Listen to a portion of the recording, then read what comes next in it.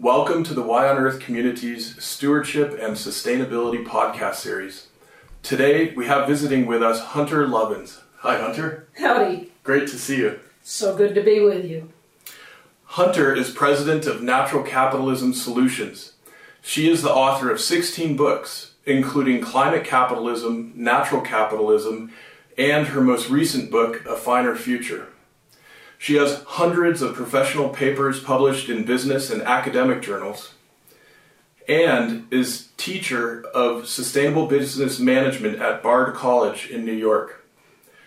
Hunter is also CEO of Change Finance, which has released the first truly fossil fuel-free exchange-traded fund, which you can find with the ticker CHGX. Hunter, it's so great to have you here today. Thank you for joining us. Aaron, thanks so much for having me. Well, I am just so excited to share with our audience that you just recently published this new book, A Finer Future. And it does such a masterful job of presenting the real pickle that we're in, but the fact that we have incredible solutions right at our fingertips. And it leaves us in a very hopeful place. And I'm just curious if you could share, what was the impetus behind this? What caused you to want to land on such a hopeful note? A lot of people are saying there is no hope. It's over. And don't do this because it'll put you in a very bad mood. But you can Google near-term human extinction and find what purports to be science saying that humans go extinct within 10 years. I think that's the most profoundly irresponsible position that you can take. We know how to solve all the problems facing us. We have the technologies. We simply have to implement it. And I was in an argument with some people who were essentially saying, it's over. I said, it's not. And they said, prove it. So 4 of us got together. My colleague Stuart Wallace, who for many years ran New Economics Foundation in the UK, Anders Wigman, who is very active in climate policy in the Swedish government, John Fullerton, founder of Capital Institute for 18 years at JP Morgan, left as managing director. And we pulled together the best of the science, of the policy, of what people are really doing on the ground around the world to solve the scary problems like climate change and profit thereby.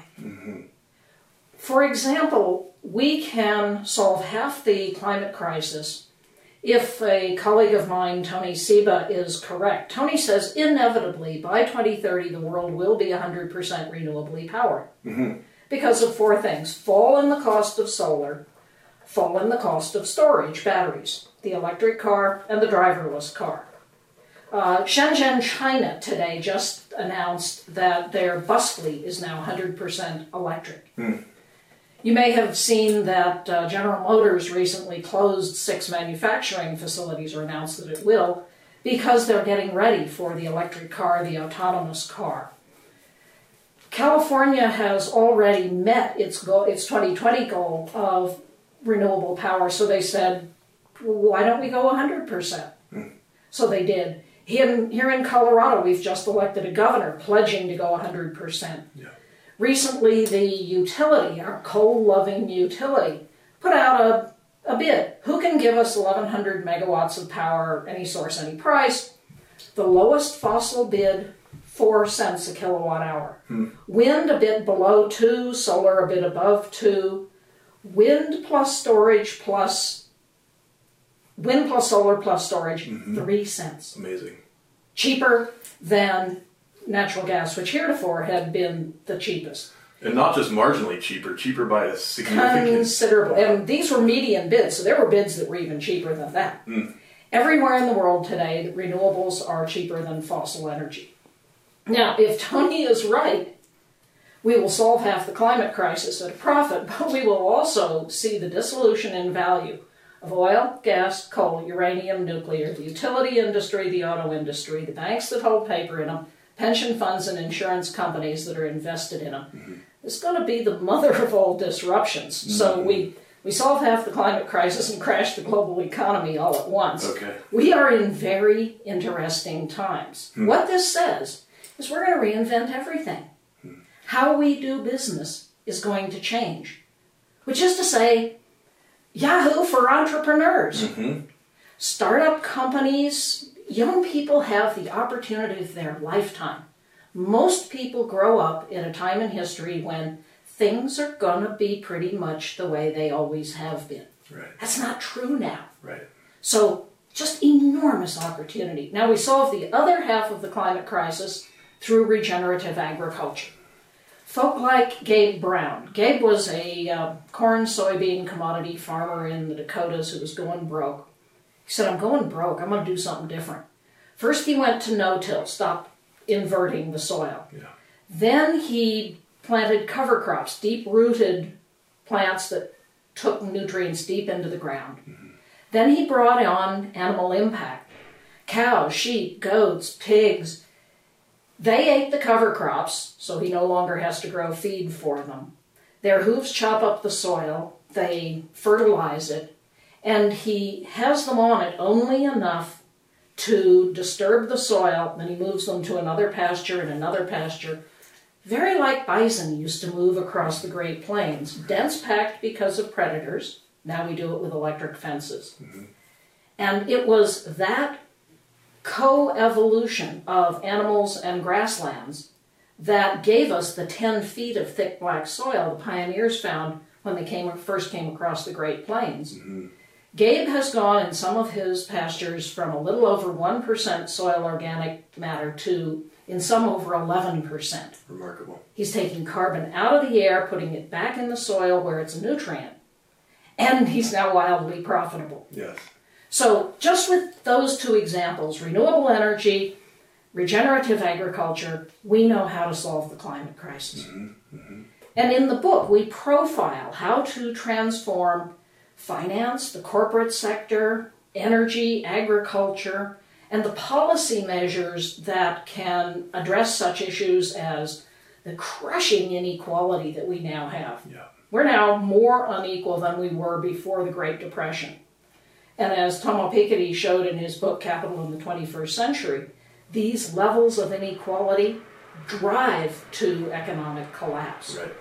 So we have a choice. We can crash the global economy, or we can build the greatest prosperity humankind has ever known. And that's what we were trying to do in the book, is set out how we can do this, what the role of entrepreneurs are, little startup companies. I mentor for a group called Unreasonable.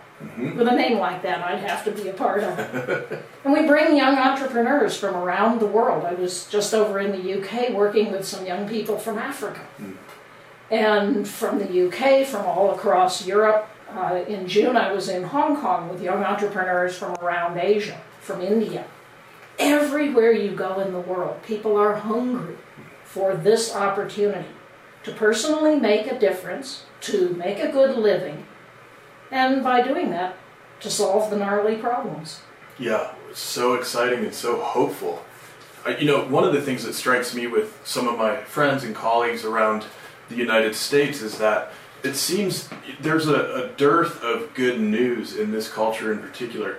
And I think, a part of the reason we want to have these kinds of discussions is to share with folks that there is so much underway already that is cause for great hope. And I'm struck that in the chapter on corporate transformation, there's a sense that this is well underway. And maybe you could speak to that a little bit. I was on the phone yesterday with a major international company, household brand name, and they said, help us transform. We know that we're a company of the last century. We want to be a company that is committed to efficiency in our workplace, so good quality work for our workers, and enhancing the quality of our communities. Yeah. That's a pretty good vision. Beautiful. So I walked through tools we have, things like the helix of managing a sustainable organization, where we lay out what are the activities that a company can do as it just starts into the journey, as it spreads energy efficiency, resource productivity throughout its operations, as it commits to redesign how it makes and delivers products and services. using approaches like the circular economy or biomimicry. Mm-hmm. And then how it commits to being a regenerative company, Yeah. regenerating human and natural capital, both for itself and for its community. They were so excited to know that there are pragmatic things that a company can do that will cut its cost, enhance its profitability, and engage its workforce. I cited to them the numbers from Gallup Healthways that an engaged workforce is 18% more productive, 16% more profitable than a similar workforce in an identical industry where the workforce is unengaged.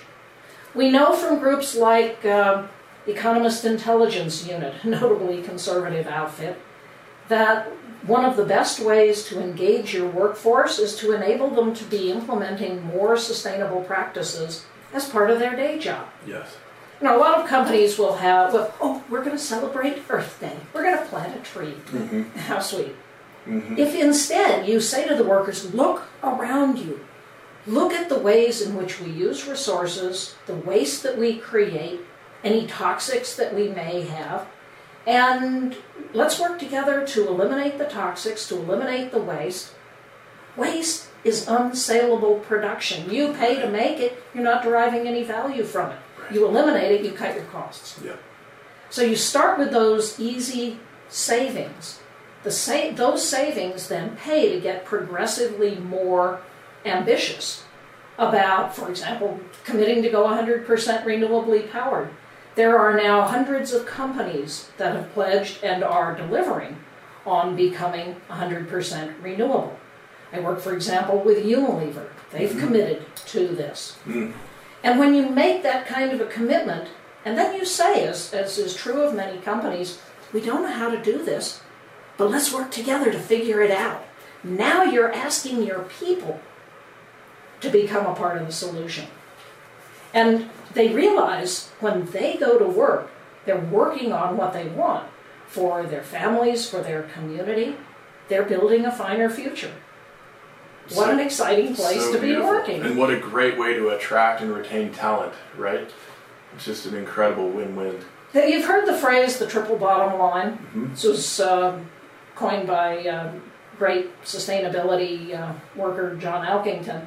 Maybe for our audience, we might just mention that this is referring to businesses that are, in addition to financial performance, looking at impacts on social and natural capital. And we talk a lot about capital. Yeah. Planet and profit. Yeah. Makes the triple bottom line. Well, John has just done a product recall on that phrase because he realized it doesn't work terribly well. What we've come up with is this concept called the integrated bottom line. Yeah. Which is to say, if you ask a business to have 3 books, 3 sets of accounting, if times are tough, what are they going to shed? Right. Yeah, people and planet. Right. But if I can show them that the route to profitability is to behave responsibly to people and planet, now it's baked in. Right. It's core to their profitability. And we've counted 13 ways in which behaving more responsibly is just better business. So, for example, you cut your costs. You also cut your risks. If you're not using toxic material, your workers are not going to get as sick. They're not going to sue you. Your liabilities go down. Now you are a more appealing investment target. The whole impact investment community is going to look at you and say, well, responsible company, I want to be part of that. You attract and retain the best talent. And that's worth an enormous amount. A man named Bob Willard has figured that could be as much as 10% add to your profitability, not having to replace, retrain workers. You better brand yourself. You better manage your supply chain. Why did Walmart announce its green initiatives? Trust me, it was not out of the goodness of their heart. When Walmart goes green, you know there's a business case. In their case, they wanted to better manage their supply chain. They have at least 100,000 suppliers. They have no idea how many they actually have. By publishing the Walmart Sustainability Scorecard, they were better able to say, these are suppliers from whom we want to buy, these are the ones that we'll just let go by the way. Question number 1 on that scorecard, do you measure your carbon footprint? Question number 2, do you report to the Carbon Disclosure Project? The who? CDP is a group of kids who about 15 years ago, just cuz, set out to the Financial Times 500 biggest companies on earth, a little survey saying, what's your carbon footprint? Now, for a few years, everybody ignored them. I mean, who died and made them God? But they're backed by institutional investors who want to know what a company's carbon footprint is. And so now, essentially, every major company on earth reports to CDP.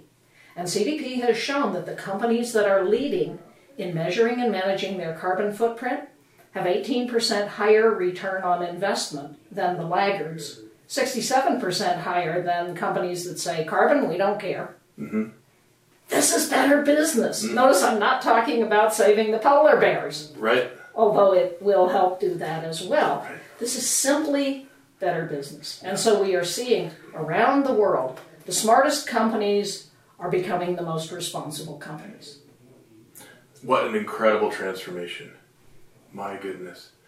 I'd like to switch gears just a little bit and ask you, I know you have a law degree, and I happen to know a handful of lawyers and friends with a few, and boy, the path that you have gone down in your career is not the typical path of a lawyer. And I'm just curious, how did that happen from law school, Loyola, all the way through to what you're doing now, inspiring and impacting folks all over the world? What was that got you on that path? Well, I'm not sure I had a whole lot of choice. My mother worked in the coal fields with John L. Lewis organizing mine workers. My father helped mentor Cesar Chavez and Martin King. They were around the house when I was growing up. So trying to craft a finer future is sort of the family business. I took a law degree because I believed that would be the best way to drive change. Now, blessings on the good environmental lawyers, good social justice lawyers, but I decided that's not the most effective way to drive change. So I quit, became a forester, started doing environmental education, helped build a little group in California called Tree People, which is still there, still planting trees and doing environmental education. Tracked from that into energy policy. Helped create a little group called Rocky Mountain Institute, ran that for 20 years till they fired me, created Natural Capitalism, and here we are. Along the way, helped create a couple of business schools in sustainable management, now teach at the Bard MBA, in which this stuff is baked into every class. Yeah. If you go to Harvard, you will spend your business school career reading cases. Generally written by academics who were not there when it happened. Even if it's a case about something with sustainability, the academic typically changes the facts because they want to make some point. And I've asked them, I said, I was there. That's not how it happened. Why didn't you tell the truth? Oh, well, I wanted to make this point.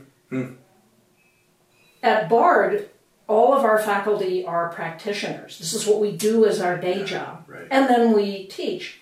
It's what's called a hybrid program. So we come together 4 days a month and are face-to-face. It's like an intensive retreat. Then for the rest of the month, classes are online. And then a month later, we come back together. It's a full-on 2-year MBA. Yep. I think it's a better way to learn.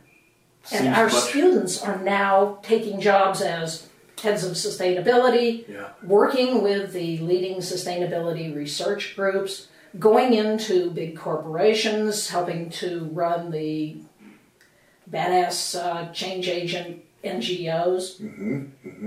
Incredible. It seems like it's a much more hands-on and impactful approach to that education, eh? When they arrive, first day of their business school career, they enter a class called NYC Lab. We use the city of New York as a living laboratory, and they become a consultant, taught by Laura Gitman of Businesses for Social Responsibility, one of the best sustainability consulting groups. They learn how to be a consultant.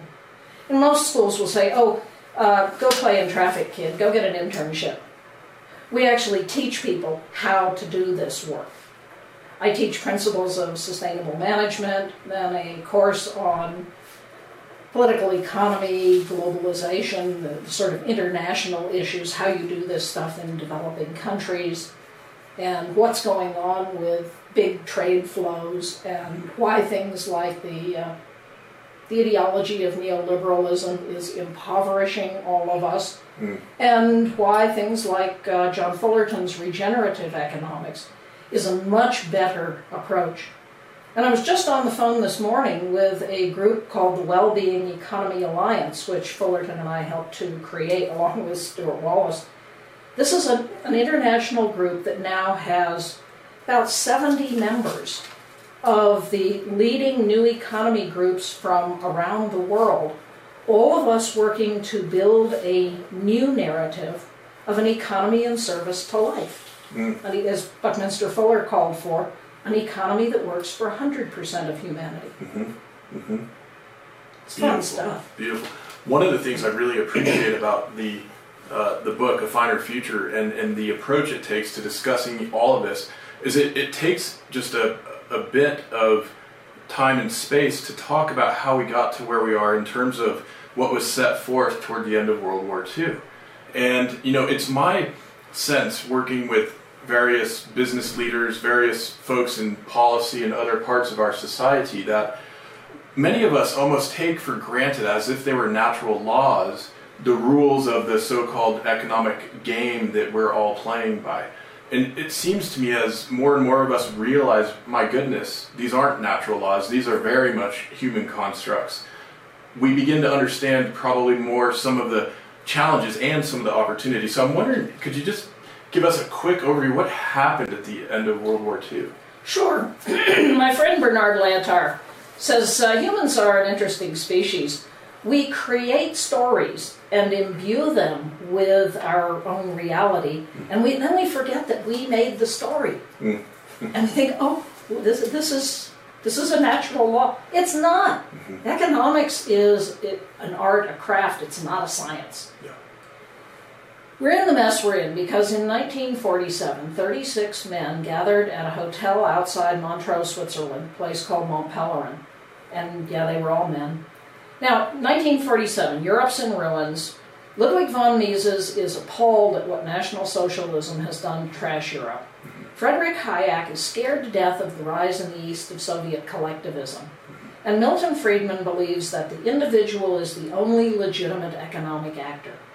They and 33 of their buddies argued for 10 days and built the intellectual foundations, which they call neoliberalism. And their story is very simple. Humans are greedy bastards, but that's okay because the market is perfect. And in a perfect market, you against me will somehow aggregate to the greater good.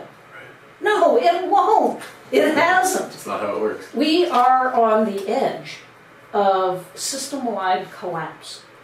David Attenborough at the climate conference in Poland released a statement saying, we are looking at the end of civilization. And this is what neoliberalism has wrought. This belief that money is the only thing that matters. And if you're rich, it's a sign that you're blessed by God. It's the old Calvinism. It's not true. But they were very effective at putting this ideology together. They also lucked into a brilliant storyteller, a woman named Ayn Rand, who wrote Atlas Shrugged, which remains, to the extent that our Cheeto-in-Chief reads, this is, he says, one of his books. Paul Ryan, it's one of his favorite books. Alan Greenspan credits that book with his mental model. Until 2008, when he said, the market isn't working like it's supposed to. And he said, I am gobsmacked. These guys truly believe this narrative. The trouble is it's bad science. The evolutionary biologists now tell us humans are not inherently greedy bastards. When the first pre-humans came out of the trees in Africa, we were naked, our claws aren't worth much, our teeth are pretty inadequate, we're not as fast as a lion. And there were many tribes of these pre-humans, most of them went extinct. Our ancestors were down to fewer in number than the now endangered gorillas. But they survived, and you and I are here today because they cared more for the good of the whole than any one of them cared for him or herself. We know this from the DNA, from the archaeology. They cared for elderly. They cared for disabled. If you're in a survival of the meanest bastard, you don't take elderly and crippled people along with you. Right. You shed them. Altruism, say these evolutionary biologists, is not a flaw. It's who we are. And it's why we love Facebook. It's why we love people. It's why we people watch. We love each other. And we care about each other. And this is the beginnings of a new discipline called humanistic management. My colleague, Dr. Michael Pearson, professor at Fordham, has built the International Humanistic Management Network of business teachers around the world who are teaching a new way of doing business based on how do we enhance the well-being of us all? How do we care? How do we work together? This approach, we think, is the basis of this new narrative, regenerative economics that John Fullerton has laid out, humanistic management, the best of these evolutionary sciences, the understanding that what people want, and we know this because if you ask them, it's what they tell you, the world around, what people want is to be happy. And they want a sense of belonging. And they want a sense that they are contributing to something more than themselves, something bigger.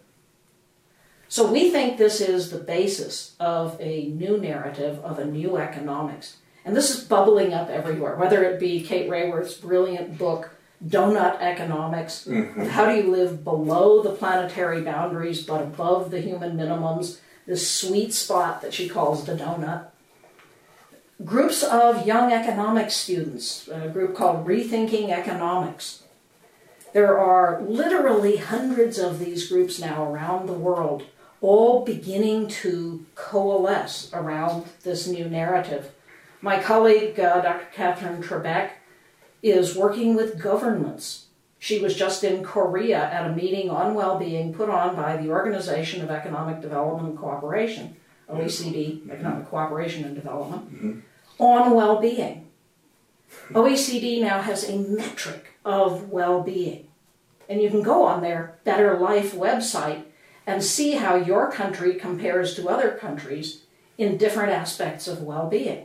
Beautiful. The we governments are looking at, can we shift from keeping national systems of account from GDP, gross domestic product, which is just a measure of the flow through the economy of money and stuff, to metrics of well-being. And when governments start to do this, then they make very different policy decisions. They begin to care more about what's happening at the community level. Are people healthy? Are they happy? Are they well educated? We know that we live on a little planet. We cannot continue to grow the throughput of money and stuff. But we can keep growing well-being. How happy you are, how well educated you are, music, culture, arts. Whoa, but come on, we got to be serious. We need an economy. We've started doing some figuring here in Colorado about what is our economy. We're building this regenerative hub in what we call the Upper South Platte watershed, which is basically the Denver, Boulder, Fort Collins area. People say, oh, we're an extractive industries economy. You got to have oil, gas, mining, timber, conventional agriculture. Actually, those are dying industries. The natural foods industry provides 4 times as many jobs as all of those combined. Outdoor industries, growing industry. Culture, art, is a vibrant part of the Colorado economy. Education, clean technology, startup entrepreneuring. These are the real economy of Colorado, and they're regenerative. Mm-hmm. They are what's making us better off. Mm. They're not polluting. They're not damaging to the ecosystem. They're not harmful to the people who are working in those professions. They make us enjoy a higher quality of life. Yes. So this is what we ought to be growing, yeah. And we ought to then be pruning away the legacy industries that are part of the problem. Mm-hmm. One of the things I love about this message and the way that you're presenting it is that as we make this transition over the coming years, we are talking about an opportunity for so many of us from all walks and backgrounds and places all over to have improved quality of life. And I'm curious, I wonder if more and more of us understood that, we might even more quickly get on board and participate in this transition that's already underway. As I said, we're looking at a time of incredible economic dislocation in which the old industries are crumbling in front of us. And it's important that we ask ourselves, how do we ensure quality livelihoods for everyone? How do we transition in a way that brings justice, equity, to the people who gave us the world that we have today, so that we enable people to retrain, to get good jobs in these new industries, or if, as some people say, artificial intelligence will end most jobs, we're all going to be out of work. Well, then we need new systems to ensure that we still have a high quality of life. So my colleague, Dr. Randall Wray, teaches at Bard, has a proposal called guaranteed jobs, which I guess now the Democrats are starting to pick up. And he says the government ought to pay any nonprofit, and I believe local government, who can hire people to do the jobs that are needed at $15 an hour at least, full benefits, health care, retirement, child care. Now the corporates will have to pay the same amount if they want to attract good talent. You've just done away with poverty. You're well on your way to reversing inequality. And you're putting money in the pockets of people. And it is that spending of the money that then generates economic health within the society. This thing will pay for itself. And it will provide a very high quality of life for us all. So check it out, Guaranteed Jobs. Absolutely. Randall Wray. Let me mention that to our audience, this is the Stewardship and Sustainability podcast series brought to you by the Y on Earth community. And today we are visiting with Hunter Lovins, author of A Finer Future. And for folks who are interested in connecting with you, Hunter, via Twitter, your handle is @HLovins. And folks can also get themselves copies of the book at ourfinerfuture.com. Or your favorite local bookstore. Support independent bookstores. Beautiful. Support your local bookstore. And for folks who are interested in learning more about the work you're doing generally around the world, they can go to natcapsolutions.org. We'll have all the spellings in our show notes. And just want to mention as well that for our audience, as a thank you for tuning in, if you'd like to check out any of the Y on Earth audiobooks or ebooks, you can go to yonearth.org and use the code podcast for a little discount on those. So we encourage you to check all this out, and I really encourage you to check out A Finer Future. It's a wonderful book, packed with information presented in such a way that it will quickly give you an education on where we're at and where we're heading and how you can plug in and get involved with that. One of the things that really jumped out at me, Hunter, in reading A Finer Future is this parable of the caterpillar. And I think it's so important for folks to hear this. And I'm wondering if you might summarize, what is this parable of the caterpillar? How does this relate for us? Have you ever seen a caterpillar? Yes. Crawling along the ground, munching away on a leaf, a happy little critter, until one day something drives it to attach to a branch and begin an incredible transformation. Now, our happy little caterpillar crawling around the ground has no earthly idea what's fixing to happen to it. You ever broken one of these chrysalises apart?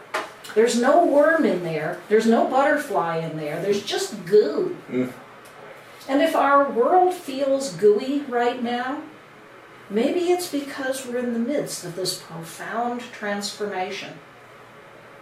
With the caterpillar, if you're patient, it starts to change and something wholly different starts to emerge.